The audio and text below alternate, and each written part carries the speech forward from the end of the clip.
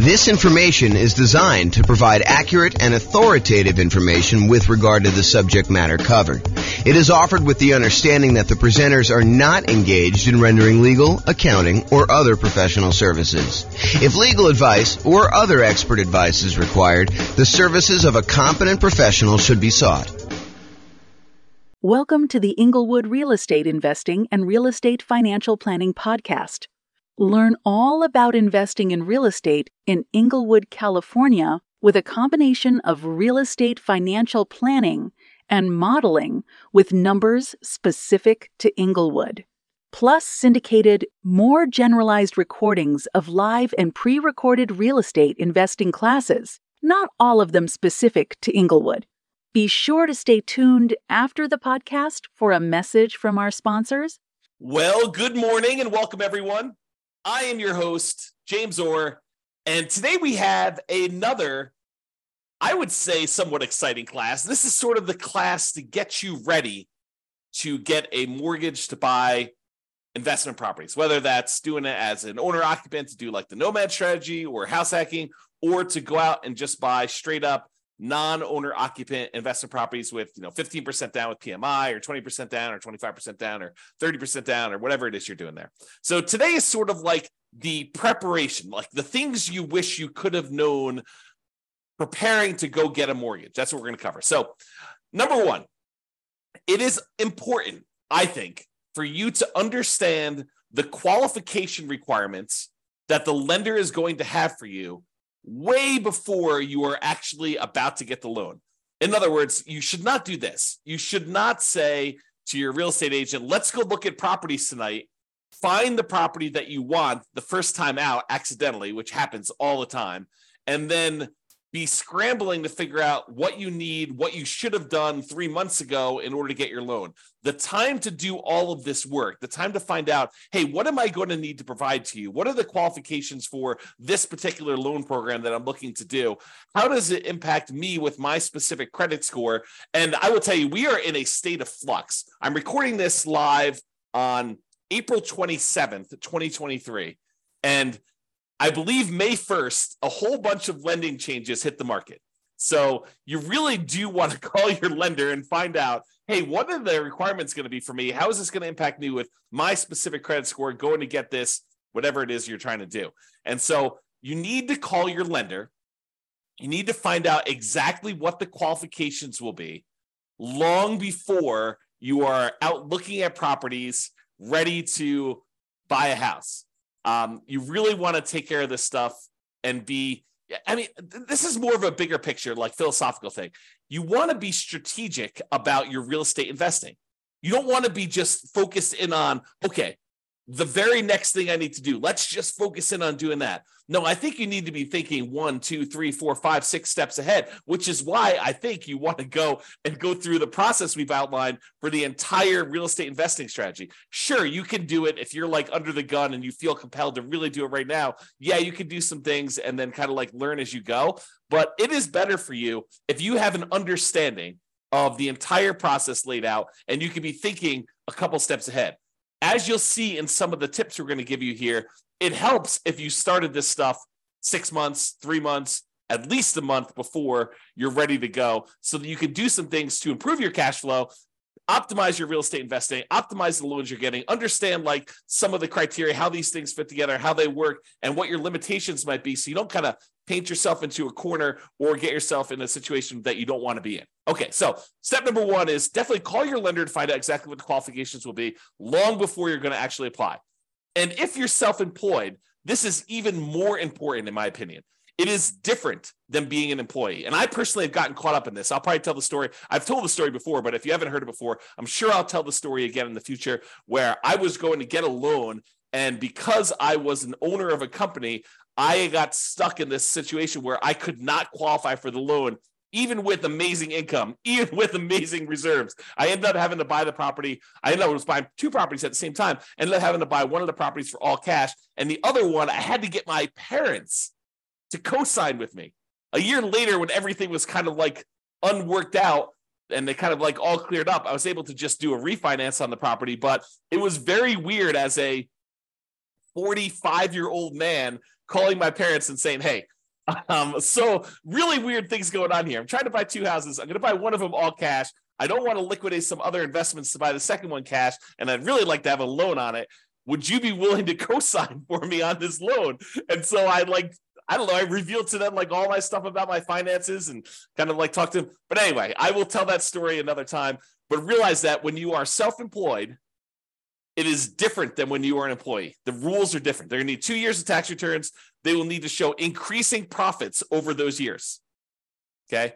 And don't be penny wise and pound foolish. I know there's a lot of folks out there, I'm not saying this is you, but I know there's a lot of folks out there that they think the name of the game is 100% reducing how much money they make by maximizing the expenses they have and showing almost no income, so they have almost no taxes on their tax returns. That is what I would call being penny wise, being pound foolish. If you want to be a real estate investor, you need income in order to qualify for loans, okay? So maximizing your deductions to minimize your profit and therefore taxes might seem like an amazing idea until you can't qualify for a mortgage. Then it's not such a good idea, okay? So if it's a legit expense, write it off. And ideally, increase your profits so that you can't maximize, you can't actually write everything off. Be like, look, I'm trying to maximize my kind of like tax deductions and everything by having legit expenses, but I'm making so much money that is not a problem. Ideally, you want that, right? You want to have a very profitable business, but you also don't want to like take every single deduction that you can and hurt yourself by not being able to get loans. So this is why I'm telling you, you need to do this stuff way ahead of time. If you're trying to like fix your tax returns, it's hard to go back and fix 2 years of tax returns to like fix these issues. So you got to be thinking way far ahead to do this, okay? And that's why it's great that you're taking this class and you're understanding what needs to happen there. Okay, next tip, know and improve your credit score. So I would recommend you use one of these like free credit score websites. I personally use the creditkarma.com one, although you can use any other ones you want. I'm sure there's other ones out there. But these are sort of like websites that give you an idea. It's not exact, but it's a really good start, okay? So you go to these websites, you log in, you can find out approximately what your credit score is. You can find out some of the things that are impacting your credit score, good and bad, and you can work on fixing those things, whatever they happen to be. If you notice on there's something ugly that you're like, oh, that's not correct, then go get it fixed. If you got something on there that's ugly and it is true, and you know that you probably should have paid that bill, maybe you go and that's one of your key areas of focus because you really do want to improve your credit score, okay? Now, lenders are typically going to use your middle credit score. There's usually 3 scores. And the lenders are typically going to use your middlemost one. So they're going to ignore the low one, they're going to ignore the high one, and they will use your middle one. There probably are some exceptions to this. I'm sure these policy changes over time, but realize that's what I think you're going to see. Talk to your lender to get the definitive for your situation with whenever you're actually doing it. Now, it is a federal law, I believe, that you can request a free copy of each one of your credit reports each year. So there's 3 different reports. I don't remember the name of them, like Equifax, TransUnion, and something else, right? So there's like 3 different ones, and you can request a copy of them for free once per year for each.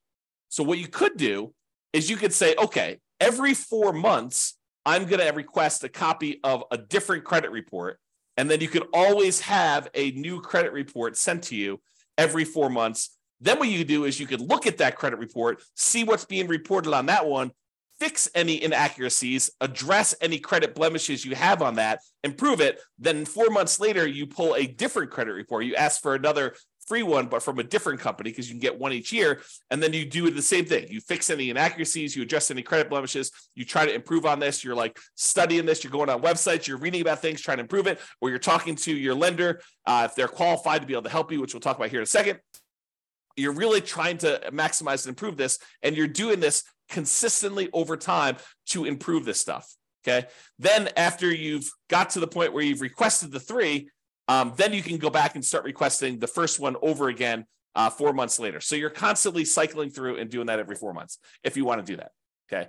Now, why am I making such a big deal about knowing and improving your credit score? Because your credit score can impact your interest rate, the mortgage interest rate you can get, which impacts your cash flow. We're in a market where prices have gone up a lot in the last few years. Interest rates are up a lot in the last year plus.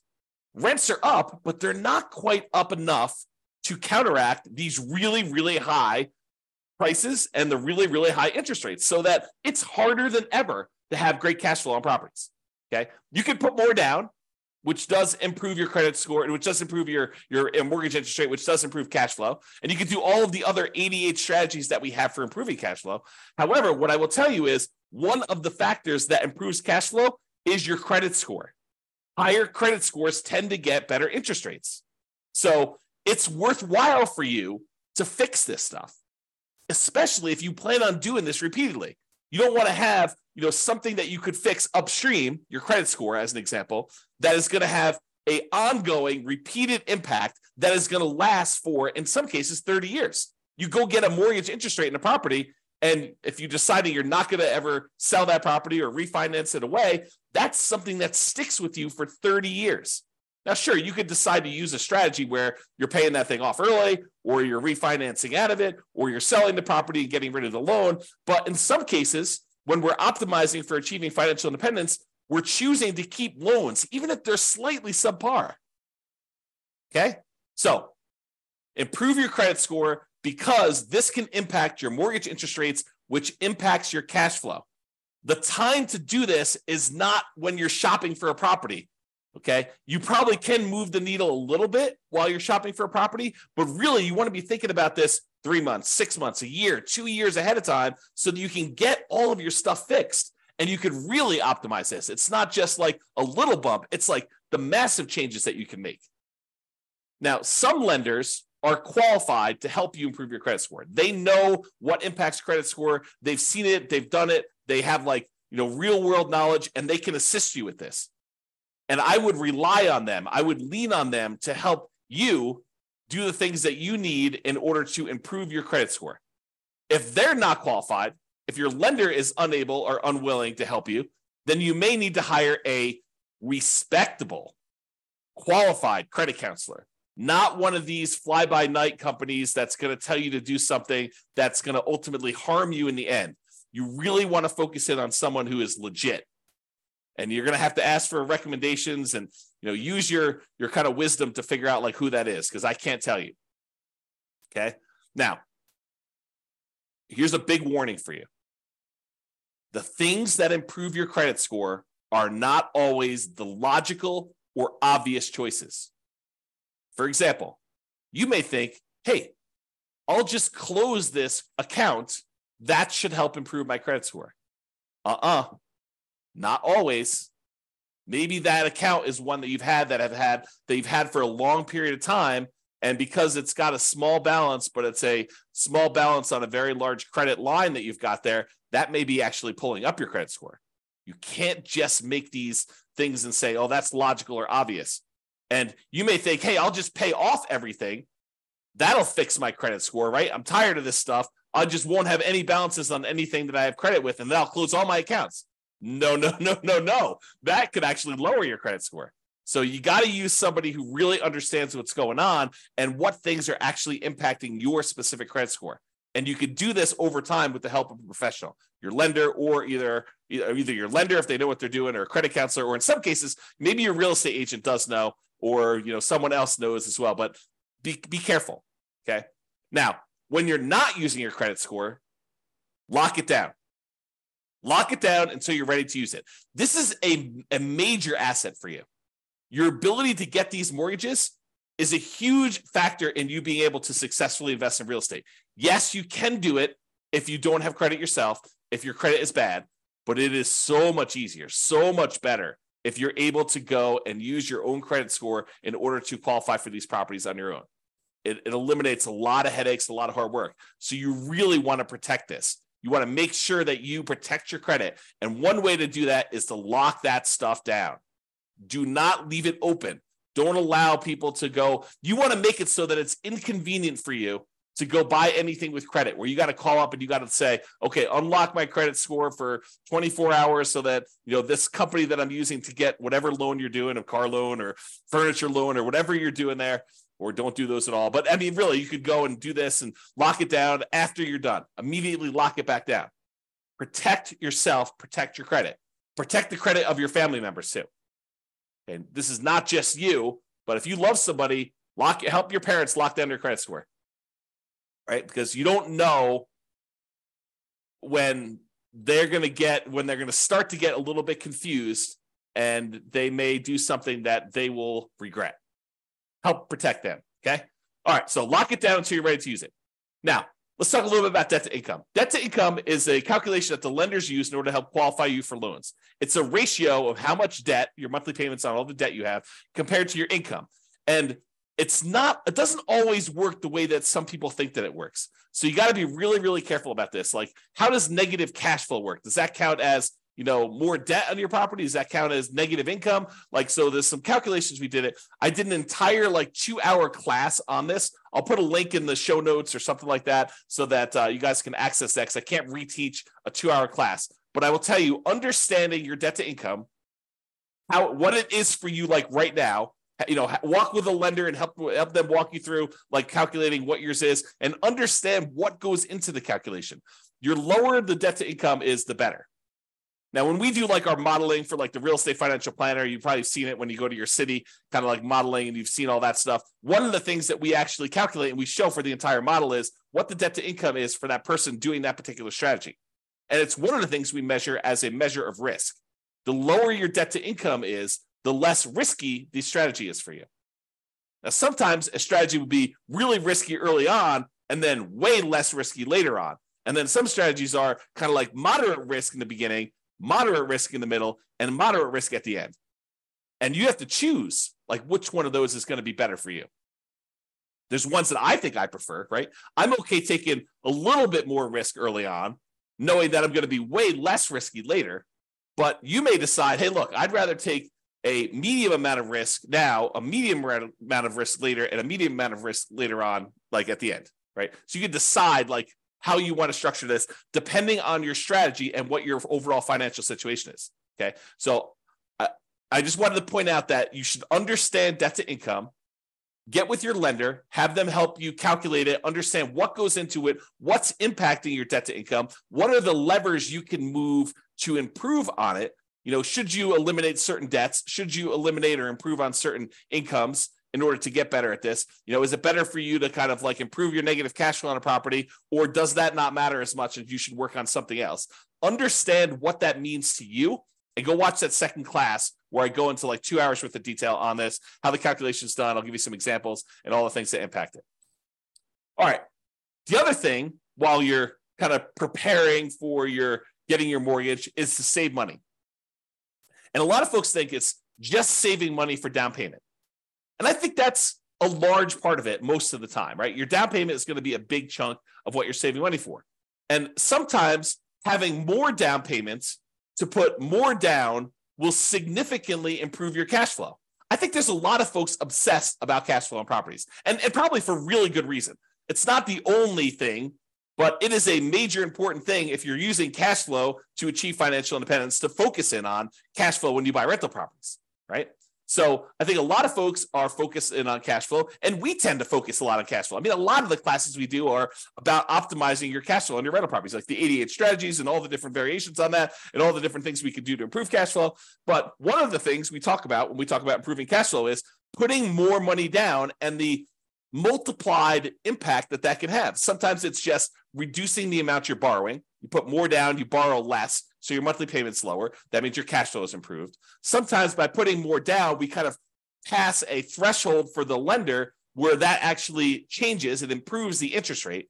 The interest rate for someone borrowing 80% loan to value is higher than someone borrowing, a 75% loan to value, putting 20% down versus putting 25% down. Your cash flow will improve because the interest rate changes from that. It's not just that you're borrowing less, it's interest rate improvement as well. So having more down payment can improve that. Not just borrowing less, but sometimes it'll also eliminate PMI. If you were going to put 15% down, but now you can actually go in and put 20% down and get rid of PMI, that's pretty significant. And we've talked a lot in the past about how, what is the return, the extra return you're getting on this extra down payment, and is it worthwhile to do that?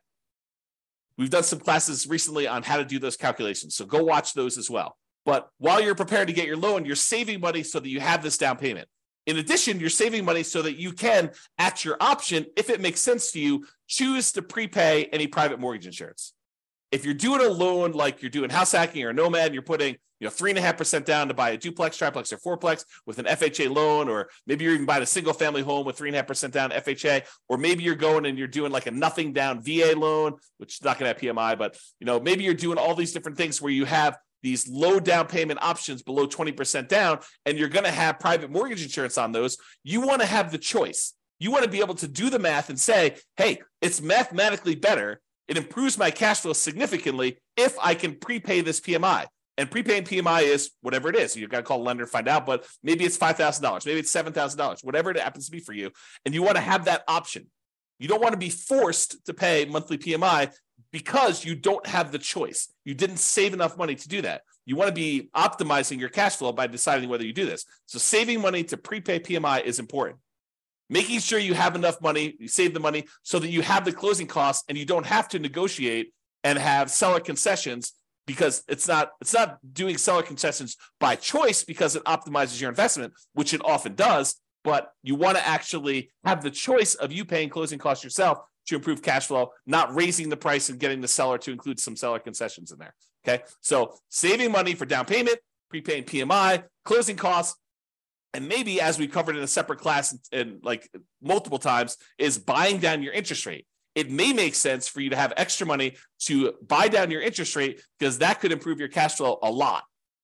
So taking that extra money to do that. And then, of course, you would not ever buy an investment property without having adequate reserves. At least 6 months, in my opinion. Now, you may decide, hey, look, I'm liquid in a whole bunch of other ways. I feel really, really comfortable only having 3 months of cash liquid reserves. That's your prerogative. It does add a considerable amount of risk, but I think at least 6 months of reserves. And I've been making some arguments lately to have 12 months of reserves. And I'll talk about that when I go over the whole reserves class. But you should be saving money and having reserves because, and I'm going to use strong language here, okay? You would be stupid to invest in real estate without having reserves, okay? You're asking for trouble. It's like intentionally going and putting yourself in harm's way, because you just didn't plan. You got to plan. You got to have reserves. So make sure you do some type of reserves, invest, make sure you save the money in order to do reserves. And then finally, saving money so that if you're buying a property and you're putting less down and you're having some negative cash flow because you didn't put enough down. If you put enough down, you probably wouldn't have the negative cash flow, but you're choosing to put less down. Maybe it's 0% down or 3.5% down, or, for an FHA loan, or 5% down for conventional financing, and you're deciding you're going to have some, or maybe you're putting 20% down and your market is such that it's really hard to make properties cash flow, even with 20% down or 25% down. I've seen that a lot, right? So maybe you have negative cash flow. Well, one of the ways you can make your investment more conservative, less risky, is you can set aside whatever negative cash flow you're likely to have. And you can calculate out how much that negative cash flow will be. You'll be like, look, the first year it's whatever it is, negative $200 a month. But I think rents are going to go up about $50 in year two. So the next year, it's going to be negative $150 a month. And I think the rents will go up another $50 when I renew the lease the year after that. Okay, well, now it's only going to be a negative $100. And then the next year, rents go up $50 and your negative cash flow is going to be about $50 a month. And then the year after that, you raise rents $50 and you don't have negative cash flow at all. Well, you could sum up $200 a month in negative cash flow for the first year, $150 a month in negative cash flow in the second year, $100 a month in negative cash flow in the third year, $50 a month in negative cash flow in the fourth year, and then zero from then on. And you could say, what is the sum of all of that negative cash flow until this property is actually likely to be very positive? And you could set that money aside in a separate account, maybe right next to your reserves, might not be the worst thing in the world, and then have that money just sitting there because you've got negative cash flow coming. So why not set it aside? It's probably cheaper to set that negative cash flow aside than it would be to put more down in down payment and actually get rid of the negative cash flow. So you could do this calculation, right? And we will do this calculation in future classes because it's a calculation I do. But you can calculate out, hey, if I put this amount down, that reduces my monthly payment by whatever it is. It's about, the general rule of thumb is for every $10,000 you put down, you end up saving about $50 a month in your monthly payment. So if you set aside, $10,000 in order to reduce your monthly payment by $50, that would save you $50 a monthly payment. But if you look at your negative cash flow, if I save up $2,400 in year one, and $1,800 in year two, and $1,200 in year three, and $600 in year four. If I do my math right, that's probably around $6,000. I don't know exactly what it is. I'd have to go add them up, but just off the top of my head, it's probably about $6,000. Well, $6,000 to get rid of like your negative cash flow risk, right? It doesn't completely eliminate it, but it really reduces it when you set all the negative cash flow aside up front versus putting an extra $10,000 down just to save $50. Might be better to set that $6,000 aside for your negative cash flow. And that's what I'm talking about. Okay. All right. So saving money, down payment, prepaid PMI, closing costs, buying down your interest rate, reserves, and negative cash flow, setting aside any negative cash flow you have. All right. Let's talk about what you're likely to be requested in form of documentation from your lender in order to get the loan. They're likely to ask you for a loan application and or a personal financial statement. Okay. They're usually going to ask you for a color copy of your ID, some type of state-issued ID, any recent W-2 and pay stubs, any proof of any other sources of income you're getting as well. So if you're getting some type of income from a side hustle or whatever, they will likely ask you for that as well. The last 2 years of tax returns. So start early, make sure they're done good, done right, done correctly, and that you're optimizing for not just, saving everything on your taxes, but being able to get a loan. Last 2 years tax returns, they're going to look at those.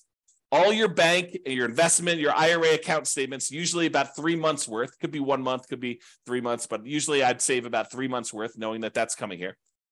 They also want to see documentation of where you're getting the down payment from. You can't just borrow the down payment from mom and dad. You have to document where that's coming from. Documentation of any large deposits in your account. If you got a lump sum from something, they're going to want to know about that. And then on each one of your properties, any of the leases, proof of insurance, any HOA documentation for the HOA and payments related to that, mortgage statements for all the properties you own. And then if you closed on any properties recently, they're going to want to see the HUD-1 or settlement statements for all the recent purchases. So that's a good general list of what you might expect to see a lender request from you. So now why don't you start putting it together in a nice, easy to find, organized place so that when the lender requests it, it's all in one spot, which is what I'm going to talk about next. And I will point out one other thing about the list of documents, that your lender may have additional requests. They may have less requests. But if they have additional requests, you have two choices. You can get all worked up and upset over it. Oh, why do they need this, and complain and everything like that? You can just say in advance, hey, I know that they're going to request other stuff. I'm just prepared. I'm going to just give them what they need because they're my partner in this. They're willing to loan me 100% of the purchase price, 95% of the purchase price, 80% of the purchase price, 75% of the purchase price. They're coming to the table with a large chunk of money to help you acquire these assets, to help you acquire these real estate investments. They're a financial partner for you. And your financial partner says, hey, I need a copy of your cable bill. And you're like, why do you need a copy of my cable bill? Or you could just say, sure, partner, I'll show you my cable bill. No worries. Here you go. Whatever you need to see. All right. Organize your files. So you're going to need this stuff. So why don't you get organized and stay organized? Store all the files that your lender will likely request from you in a well-labeled, organized folder on something like Dropbox. And I use Dropbox because not only does it keep a backup and it stays organized and stuff on your local computer and any other things you need, like if you're out with your lender and they need something, you can send it via your phone or your computer or go home and do something. But you can also share the entire folder with them, and then they'll have the most up-to-date stuff that they need. They'll probably request you the link again, but you can give them access to it and just have your files organized that way. Keep that folder updated with your latest tax return. So as you file a new tax return, just put a copy in there. Any pay stubs you get from work, scan them or use them from your email, save them into that folder, store them there. Any property records you have that you're going to need to share with them, put that in there. And I have a typo here. I'm going to just go ahead and correct that. As you get updated versions, save them there. That way all your files that you need to send to lender are all in one place. And this is especially helpful if you're going to be getting loans regularly, or you're going to be buying a bunch of properties all in a row, and you're going to need to use this like more than one time. It'll really help you. Okay? In conclusion, understand what the rules of the game are. what your expectations and the qualification standards are for getting loans. And then get and stay organized to make applying for loans fast, easy, and low stress. And I'll add one other thing. Start early. Be thinking strategically ahead of time. Okay? Start early. And think strategically.